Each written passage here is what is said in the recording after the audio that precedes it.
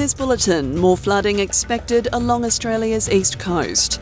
Investigations underway in the United States over the violent attack against House Speaker Nancy Pelosi's husband. And in tennis, top-ranked Carlos Alcaraz goes head-to-head with Felix Auger-Aliassime in the Swiss indoor semi-finals.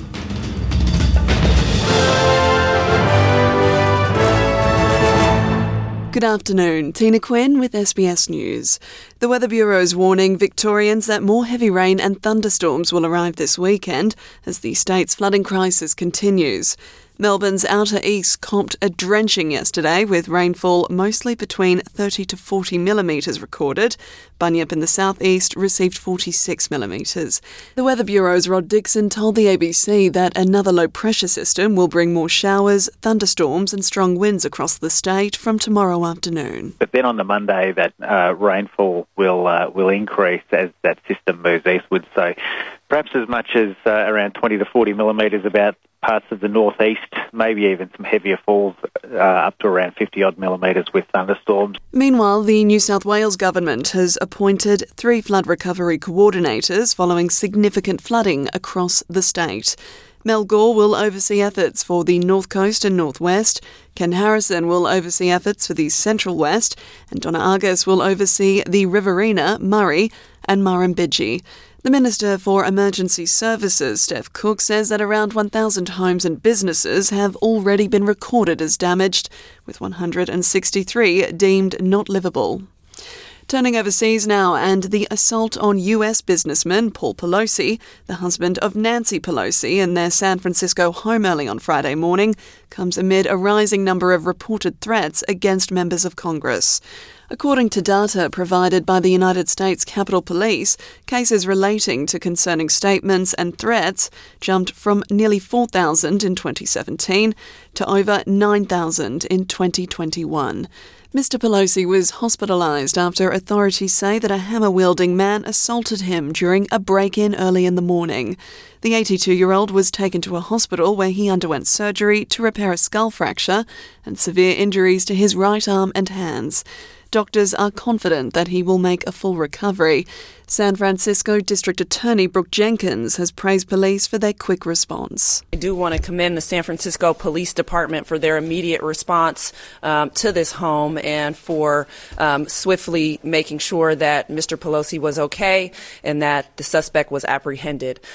We are working closely with them right now with respect to the investigation and will proceed with the appropriate charges as things unfold, as well as work with the U.S. Attorney's Office and our federal partners. The man arrested at the scene, 42-year-old David DePepe, will be charged with attempted homicide along with several other charges. Nancy Pelosi was not in San Francisco at the time of the attack. She was in Washington, D.C., having just returned from a conference in Europe. Staying in the United States, and Twitter has reactivated the account of rapper and businessman Kanye West, whose account was deactivated following anti-Semitic remarks that he'd made. Former Facebook CEO for Australia and New Zealand, Stephen Shearer, expressed concerns for the future of social media following Elon Musk's takeover of Twitter. If you zoom out and look at a higher level now, the 3 biggest social media platforms in the world, one is controlled by the Chinese, one is controlled by Mark Zuckerberg, and one is controlled by Elon Musk. And I'm not sure that's the best place for social media to be, regardless of what you think of Mr. Musk. But that is the situation we're finding ourselves in as of today. Elon Musk took control of Twitter after months of uncertainty amidst a protracted legal battle. It's not yet clear what the billionaire Tesla CEO will actually do with the social media platform. Mr. Musk, who ousted 3 top Twitter executives on Thursday, says he did not have a hand in reinstating Mr. West's account. The billionaire said that Twitter had restored West's account before the completion of the social media platform's $68 billion takeover and did not consult with him. West has not posted anything on Twitter since the 9th of October. The United Nations has raised concerns about Iran's treatment of detained anti-government protesters. The Islamic Republic has been gripped by demonstrations since the death of 22-year-old Kurdish woman Mahsa Amini in police custody last month. Rights groups say at least 250 protesters have been killed and thousands arrested across the country.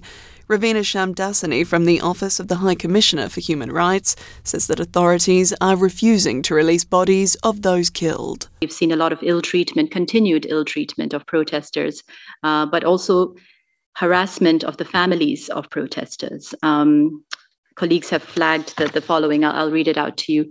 Of particular concern is information that authorities have been moving injured protesters from hospitals to detention facilities, refused to release the bodies of those killed to their families, and delivered the deceased on the condition that their families do not hold a funeral or that their families do not speak to the media. We turn to sport now, and top-ranked tennis player Carlos Alcaraz stands in the way of Felix Auger-Aliassime's bid to win a third straight ATP title in the Swiss indoor semi-finals after both advanced in straight sets.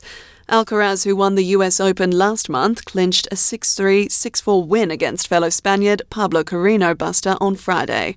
In a post-match interview, the 19-year-old world number one admitted it's difficult to play against friends on court. On court, there's no friends. You know, you have to be focused. You have to go for the match, and that's what I did. And that's all the latest from the SBS Newsroom. I'm Tina Quinn. There'll be more after 4.